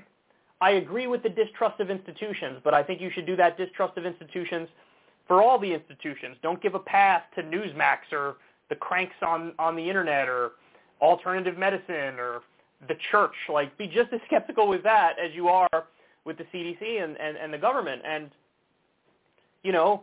evaluate things on their own merits. And when it comes to the vaccine, if you do that, you will come to the conclusion it's good to get. It's a positive thing to get it. So I think some of these people are TFG, but that doesn't mean I'm not going to stop trying to change their mind, because if you change even one of their minds, then that's a life that's potentially saved if they get the vaccine, because then if they get COVID, they either won't get it or it won't be that bad. So, geez. I mean, in their defense, you can go into some neighborhoods and get there's the hardcore Republican base. It's not, a lot of people are trying to make it seem like it's just a partisan thing. It's only Republicans who are vaccine resistant and hesitant. That's not true. There are plenty of lefties, and apparently in certain minority communities too, the numbers show that there's a big vaccine hesitancy. But again, it's for understandable reasons. The black community is very hesitant, and shit, I mean, look at what happened with the Tuskegee experiments. Obviously you could look at that and say, well, I don't trust any of these fuckers and I'm not going to. I get it. But this is one of those areas where an objective, honest reading of the data and the evidence, you would end up getting the vaccine. So don't give up hope. Keep pushing, but just understand that even doing that, there's going to be some people whose minds were never going to change.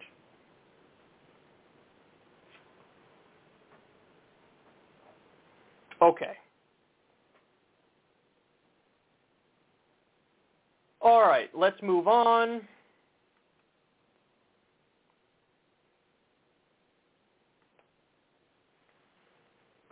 Let's move on. This is another COVID-related story.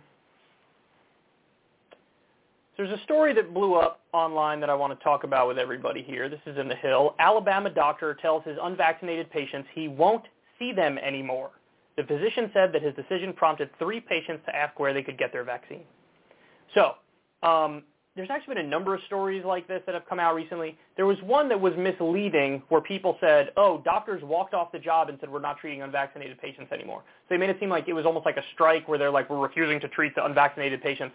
Turns out that wasn't true. It was the end of their shift, and they went out and gave a press conference and said, guys, get vaccinated. This is crazy. This is all preventable. We're in here treating people, and if you get vaccinated, it's much less likely we'll have the surge. We'll have numbers that are this high. We'll have people who need to be hospitalized and whatnot. So it was right-wing media sort of twisted that, and it wasn't true. Because one of those things I think is you should condemn the idea of, well, I'm not going to treat unvaccinated patients anymore. You took the Hippocratic Oath. You've got to help these people, of course. There's no doubt about it. So that would be condemnable, but that's not what happened. They walked out at the end of their shift and said, get vaccinated, which I agree with and makes sense. So to this Alabama doctor, now, you need to understand this person is just a physician, so not an emergency room person, not in an ICU, and they're just saying, hey, find another doctor because I don't want to see any of my patients die. I've already seen some of my patients die, and it was preventable. If they got vaccinated, they probably wouldn't have died. Almost certainly wouldn't have died. So they're just saying, in my practice, I don't want to see any unvaccinated people. And so the reason why the doctor is doing it, and they say this, is they want to spur their people to get vaccinated. They want to let them know, hey, this is serious. I'm not messing around. You have to get vaccinated. So the intent, I think, is pure.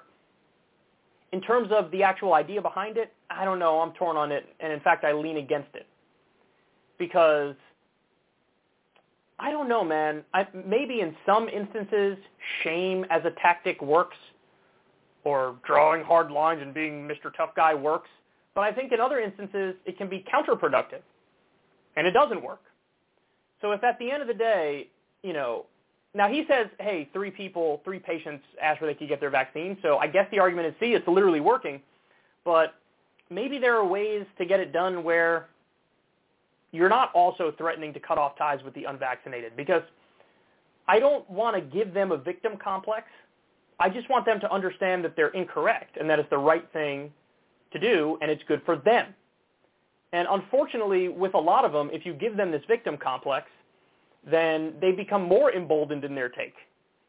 And we've already seen it. There's so many unvaccinated folks are playing the victim, and that's why also when it comes to and this is a much longer conversation we could have at another time. This isn't really for this segment, but when it comes to the idea of like a vaccine mandate, like let's say a federal government vaccine mandate for all Americans. I wouldn't be in favor of that because I think that goes too far, and I don't think the government should just be able to force you to put some shit in your body because, again, why would you trust the government? They've done so many horrendous things. They've lied so many times. It seems authoritarian and too much of an overreach. But what I like is the idea of a soft mandate. So in other words, what's an example of a soft mandate? We already do it. We already do it when you go to school. You want your kids to go to school? You want your kids to go to public school? They got to get vaccinated for measles, mumps, rubella, polio, smallpox, and a whole bunch of them. A plethora of different illnesses. And so that's like a soft mandate. So in other words, you don't have to get vaccinated, but your kid will have to be homeschooled or something like that, So it's a way to try to make it so that in society it just functions a lot smoother if you do the right thing. So you still can object and say, this is against my ideology or against my religion or I don't believe in it or whatever. You can still object, but okay, there are just some consequences to that. And I think the consequences need to be fair, need to be reasonable. Like whatever kind of punishment we get here needs to fit the crime. And if the crime is I'm just really wrong on this issue and really uneducated and and I'm putting other people in danger or myself in danger too by doing this. Okay, well then just make it a little bit of a pain in the ass for them. I don't want them to have to force to get it in their arm, but just make them think twice about it and make them go, maybe this is the right thing to do. And so I would also do an education campaign, you know, and the same way there were the anti-smoking ads in like the 90s and 2000s. Like you should do some sort of educational campaign for this too. Now, granted, you could say, well, the source sucks, so why would I trust the source? But if you do them right, if you do the ads right, if you make the ads convincing, if you have the right people doing it with the right message, then it could work. It could absolutely work, especially if you hammer it over and over and over. What are we learning right now with the media and how they're harping away on the Afghanistan withdrawal and how terrible it is? We're learning that the propaganda works. So you could do propaganda for a good cause, you could do propaganda for the right cause, and you could run vaccine ads and maybe get people to do it that way. But I'm not a big fan of this whole, like, you know, tough guy, I'm not going to see you anymore as a doctor. No, do no harm. And even though it's a lower level than an ICU doctor or emergency room or whatever, I still think this might do harm. So not really. I get the intent I'm with. The execution and the idea, I'm not. I think there are better ways to get the same result, which is more people vaccinated and more people wanting to be vaccinated.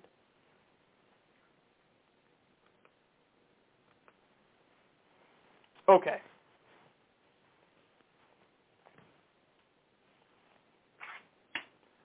Let's continue, bitch.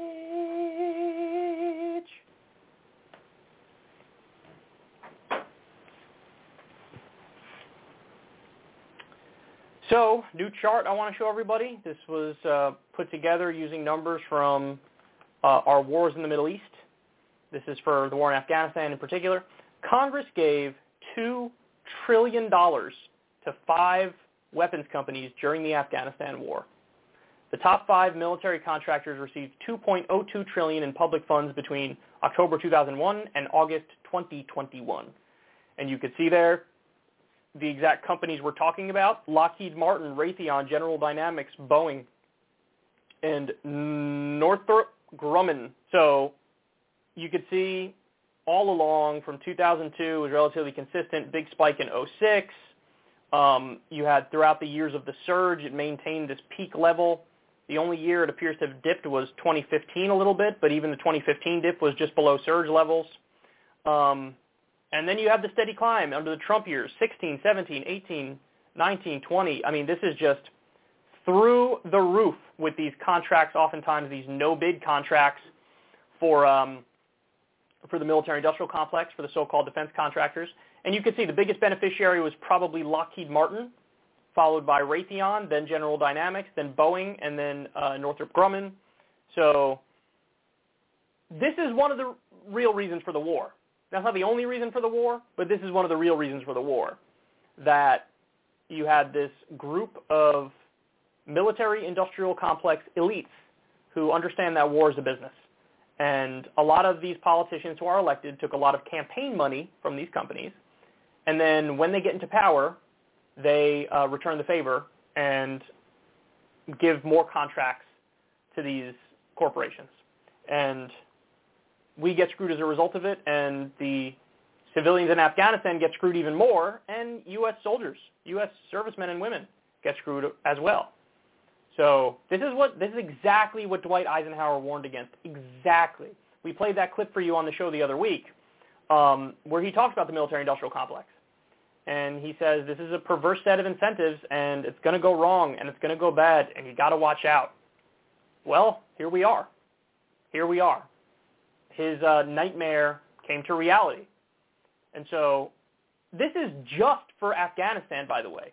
Forget it. When you add Iraq, these people made out like bandits. And by the way, they oftentimes don't deliver on the things that they're supposed to deliver on.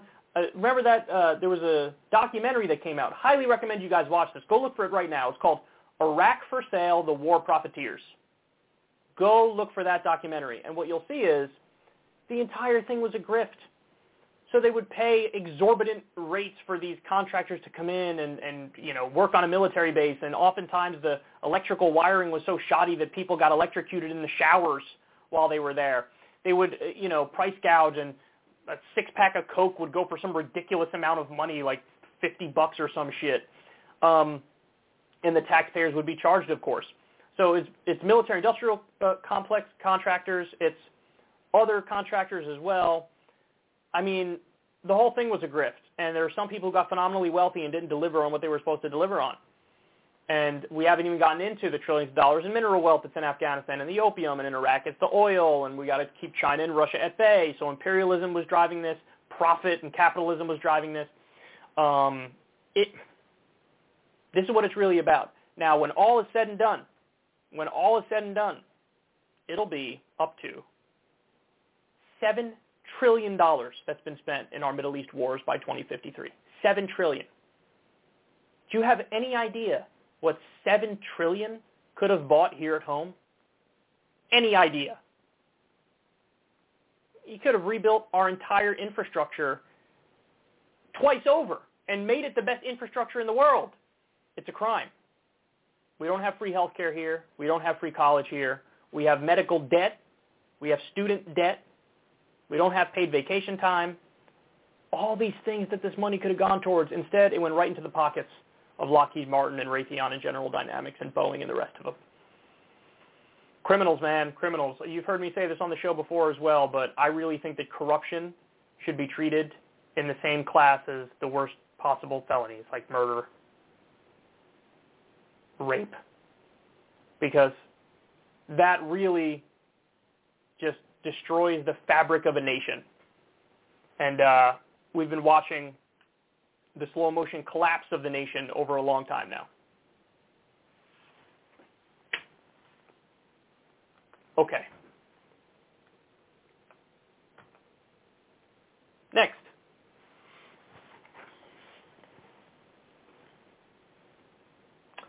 Alex Jones has a co-host by the name of Owen Schroyer. He's been sort of his right-hand man for a long time. I guess he has his own show now. He's probably had his own show for years. I haven't really kept up too much with Alex Jones since he got banned from like 80,000 platforms.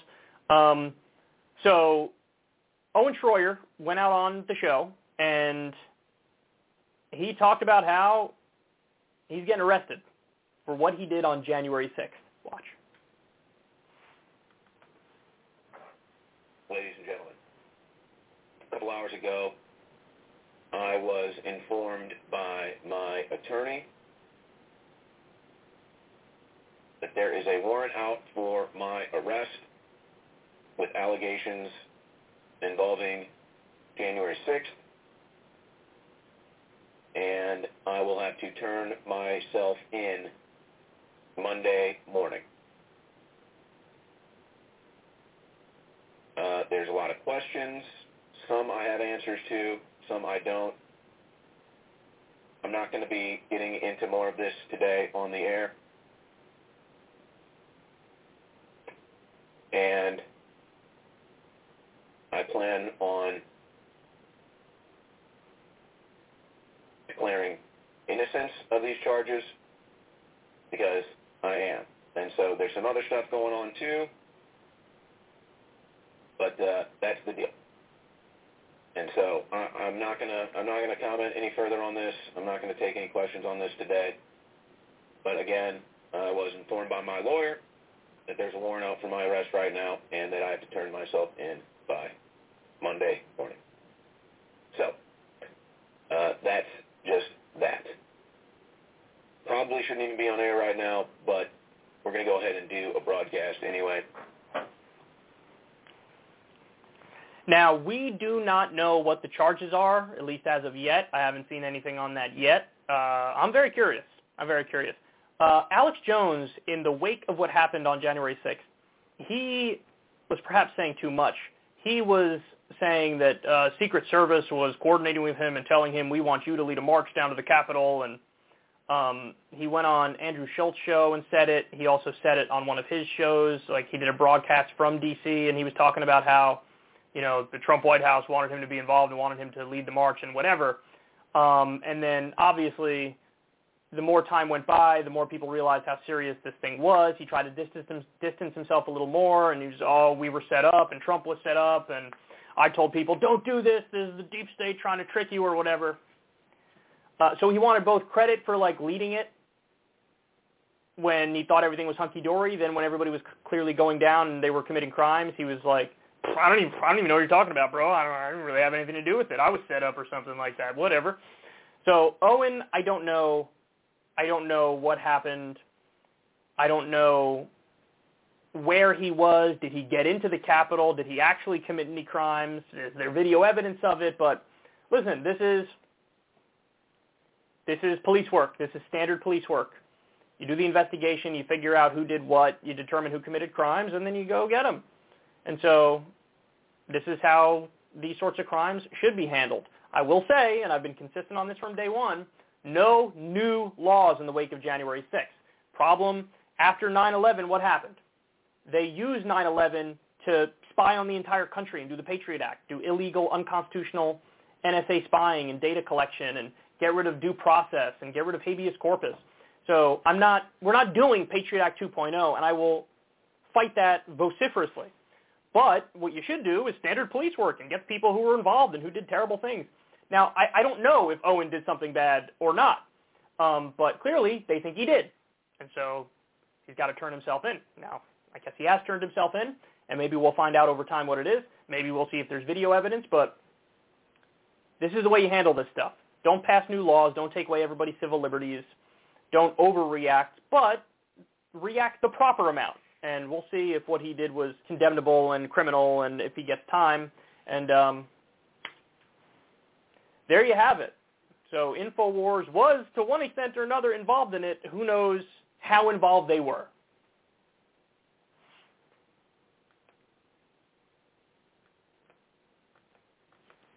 Okay. Next.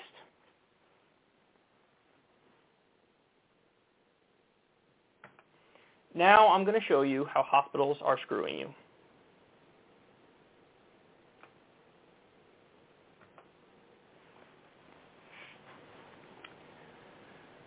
So hospitals in the United States are screwing you and scamming you and price gouging you in the same way that the health insurers are doing that. That's why you always hear me say on this show that our healthcare system is a scam on top of a scam within a scam. Everything's for profit. The incentives are all messed up, and as a result, you get screwed and get terrible care that costs more than in the rest of the developed world. So, new evidence to this effect that we got this week. I believe it was the New York Times who originally reported on this. At the University of Mississippi Medical Center, a colonoscopy costs $1,463 with a Cigna plan, $2,144 with an Aetna plan, $782 with no insurance at all. At the Hospital of the University of Pennsylvania, a pregnancy test costs $18 for Blue Cross patients in Pennsylvania, $58 for Blue Cross HMO patients in New Jersey, $93 for Blue Cross PPO patients in New Jersey, and $10 with no insurance at all. Yet again, no insurance is the cheapest. It's the cheapest option. At Aurora St. Luke's in Milwaukee, an MRI costs United enrollees $1,093 if they have United's HMO plan, $4,029 if they have United's PPO plan. What? So, what's happening is Donald Trump passed this, or he either signed an executive order or passed a law. I don't remember the specifics of it, but it's basically a pay transparency. And the idea is the hospitals and the insurers need to release what you're paying for various things. And they fought this. They didn't want to release it. Now we know why they didn't want to release it. Because everything is completely and utterly arbitrary and made up, and there's no consistency, and sometimes the uninsured actually pay less than the insured, and it's a total and utter colossal mess, which is why they wanted to hide it. They wanted to hide it. So Trump actually put that into place. Credit to him for that. And then Biden agreed with Trump and said, we're keeping this in place. And I think they sued, but then they lost, or there was some whole backstory that got us to this point. But now you know why they were trying to hide this. They didn't want you to see the prices, because then you'd know, holy crap, the entire system is complete and utter bullshit, and it's fraudulent. Now, this reminds me of something we covered on the show about a year ago. So get this. The 100 most expensive hospitals in the United States charge between $1,129 and $1,808 for every $100 of their costs. So They have a cost of $100 for something, and they charge up to $1,808 for that thing. That is price gouging, without a doubt. This was found in a study from National Nurses United. Overall, hospitals across the U.S. charge an average of $417 for every $100 of their costs. So that's the regular schmegular hospital. The most expensive ones, for every $100 in cost, they charge $1,808. The regular schmegular hospitals, for every $100 in cost, they charge $417. The average markup at hospitals has more than doubled over the past 2 decades. The markups have resulted in hospital profits skyrocketing by 411% from 1999 to 2017, hitting a record $88 billion in profit. Profit. This is in an industry, mind you, that shouldn't even have profit. Health care and health insurance shouldn't have any profit motive, like the rest of the developed world. $88 billion in profit for the hospitals. $88 billion. That's a crime. So the RAND Corporation did a study and found that hospitals charged private insurers an average of 2.4 times more than Medicare rates. And a study published in the Annals of Internal Medicine earlier this year found that 34% of healthcare expenditures go towards administrative costs alone. 34% of the healthcare money isn't even going to healthcare. This is a joke. The whole system is a joke. It's a scam on top of a scam within a scam. The health insurers, what are they incentivized to do? Not cover your shit. Because they make more money the more they deny care. That's how they make their money. The more they deny care to you, then they could pad the bottom line for their shareholders and increase their profit. So that's a terrible, perverse incentive. And now you know the health care providers, the hospitals, they're price gouging everybody, 1,000 ways to Sunday. And now we get the pay transparency, and we realize how everything's arbitrary. It's not like you got a better deal with the health insurance or whatever. Sometimes the uninsured have the lower cost. It's all arbitrary and made up and grotesque.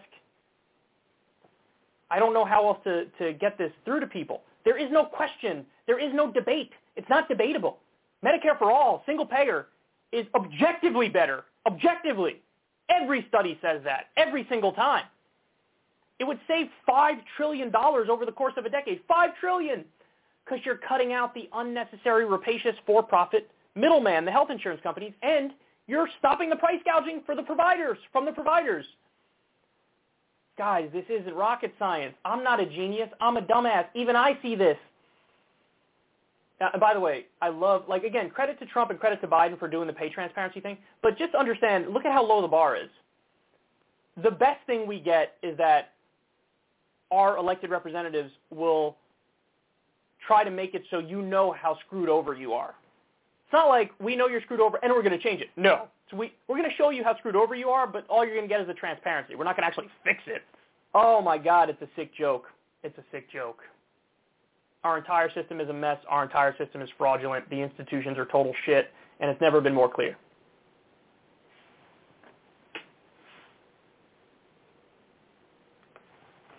All right, final story of the day. Conservative media is having a normal one, reacting to the Pfizer vaccine getting full FDA approval. What happened was all the vaccines have emergency FDA approval, so there's plenty of evidence, plenty of data to suggest the benefits far outweigh any potential negatives, so that's why they were all approved under the emergency declaration. But now the Pfizer vaccine's gotten full FDA approval. So in other words, all the data's in, all the science is in. This is absolutely, positively 100% safe and the right thing to get. And one of the things that anti-vaxxers would point out, and they do it all the time, is none of these are even fully FDA approved. And so they use that as a talking point against getting vaccinated. Well, now that talking point is destroyed because it did get full FDA approval. The Pfizer vaccine has. So here's how conservative media reacted. Watch. FDA just giving full approval to Pfizer's COVID vaccine. It's the first vaccine to get that full approval, and in record time, too. That has critics asking if the process was rushed. Was it? Well, let's bring in Admiral Brett Giroir, former Health and Human Services Assistant Secretary, and of course he was our testing czar. So tell us a little bit, sir, about what this moment means to get full approval. Well, this is a very big moment in Operation Warp Speed history and the history of our vaccines, our fight against the pandemic. Prior to this, we had emergency use authorization. What that really meant is that the public health benefits outweighed the known and potential harms. What this says today is we know the benefits, we know the harms, and this vaccine is safe and effective, and every confidence can be given to that. Americans should feel very good, even better than they did yesterday about getting the vaccine. Yeah, what took so long? It's August 24th, 2021, and as you may have heard, the Pfizer COVID vaccine is now fully FDA approved. So that means it's safe now, right? Right. The government is always looking out for our best interests, never trying to use a crisis to gain power, and wouldn't dare approve a vaccine that can cause serious health complications. Except it just did. Look, if I just lost anyone now at questioning the government, good. I don't want low-IQ individuals watching this show anyways. Because anyone who hasn't been living under a rock these past 2 years can tell you that big government-loving Democrats are insatiable when it comes to power and are more than willing to risk lives, of course not their own, but certainly yours, if it means having the ability to control your life. This has nothing to do with big government Democrats. Operation Warp Speed happened under Trump. The vaccine got emergency approval under Trump. Now it's just getting final approval because all the processes are done now. To make it partisan, I don't want low IQ individuals watching the show. I'm sorry, but that's probably all you have. I see a low IQ individuals hosting the show, but I digress. I don't want to be too vituperative here. But of course they were going to move the goalposts. Of course they were all going to move the goalposts, and that's what we're seeing. We're witnessing them move the goalposts in real time. None of these vaccines even have full FDA approval. One of them gets full FDA approval. Whatever. Oh, come on. Come on, just be honest about why you're against it and how you're against it. It's so silly. By the way, I don't know if you caught the contradiction in the Fox News clip, but at the very beginning, Dana Perino says, critics are wondering, was it rushed? And then the other host jumps in and says, what took this so long? So you're going to, no matter what, they're going to find a reason to object. Was it rushed? What took so long? Oh my God, for the love of God. What if it actually is just right? What if the emergency approval was correct? And what if the full approval is correct? Because I'm pretty sure that's where we are. Now again, you don't have to take my word for it. You can look at all the data and all the evidence. We've covered quite a bit of it on the show, but the vaccines are definitely saving lives. It was really great against the original variant of COVID. Against the new variant, it's still overwhelmingly protecting people from hospitalization, death, and severe illness, but there are more breakthrough cases, which means you could get COVID, you could have a cold or whatever if you're vaccinated, but that's a lot better than getting COVID and being in the hospital. So it's sad watching people move the goalposts. At this point, whoever remains, I don't know if there's any changing their mind. I mean, you could try to chip away over time, but it's tough. It's tough. Are we always going to have 20, 30% or something like that are just going to be vaccine hesitant no matter what? I mean, our numbers are getting up there, but we're starting to get to the point where it's like pulling teeth to get anybody else. It's like pulling teeth to get anybody else to do it if they haven't yet at this point. But make no mistake about it, this is a big deal that it got full FDA approval, because what's going to happen now is any sort of institutions in the country, whether businesses or whatever, they will now look at this as more of a green light where they're comfortable doing vaccine mandates to work at the different places. Now, again, I'm not in favor of a full mandate, a national federal mandate, because I think that's far too authoritarian and the government really doing too much and overstepping their bounds. But I'm in favor of what I would call a soft mandate, which is we already have them. So, for example, when you have to go to school, hey, you got to be vaccinated for polio and smallpox and measles and mumps and rubella and all these other things. So just add COVID to that list. You want the kid to go to school, they got to get it. Now, kids is actually a bad example because it's not approved for them yet. I think it will be, but it's not approved for them yet. But I'm in favor of like a soft mandate. So you could not get the vaccine if you want, but it's just going to be a little bit of a pain in the ass because the default is going to be everybody should get the vaccine because they should. But they're going to keep moving the goalposts. They'll say it's rushed. They'll say there's side effects that they're not telling you But, you know, these people all undermine their credibility if they're anti-vaccine anyway, because then they turn around and believe these cranks with alternative treatments that are far more unproven than the vaccine ever was. You know, be just as skeptical as alternative medicine as you are of traditional medicine. You should be skeptical of big pharma. You should be skeptical of institutions. Use your own brain and logic and look at the evidence. But don't take away all your skepticism when it comes to the alternative stuff, because that stuff is usually even more full of shit. So there's my 2 cents on that. That's it, ladies and gentlemen. We are donesies. By the way, we have an awesome Crystal Kyle and Friends for you this week. We are having on somebody from Congress. I will not tell you who it is. You're going to have to wait and see. We are having on a congressperson on Crystal Kyle and Friends this week. Definitely don't miss it. Definitely tune in. You're going to love it. We're actually going to be on, I'm going to be gone for a week starting, let me look at this, starting September 2nd. So in other words, September 1st will be a show, and then I will not have a show that Monday, the 6th. Should be back by the 8th, though, for sure. So I'll be missing one show on September 6th. But there will be, I have some amazing Crystal Kyle and Friends guests that you're really not going to want to miss. Like I said, congressperson this week. Then there's another one I'm excited about the week that I'm gone that you guys will see.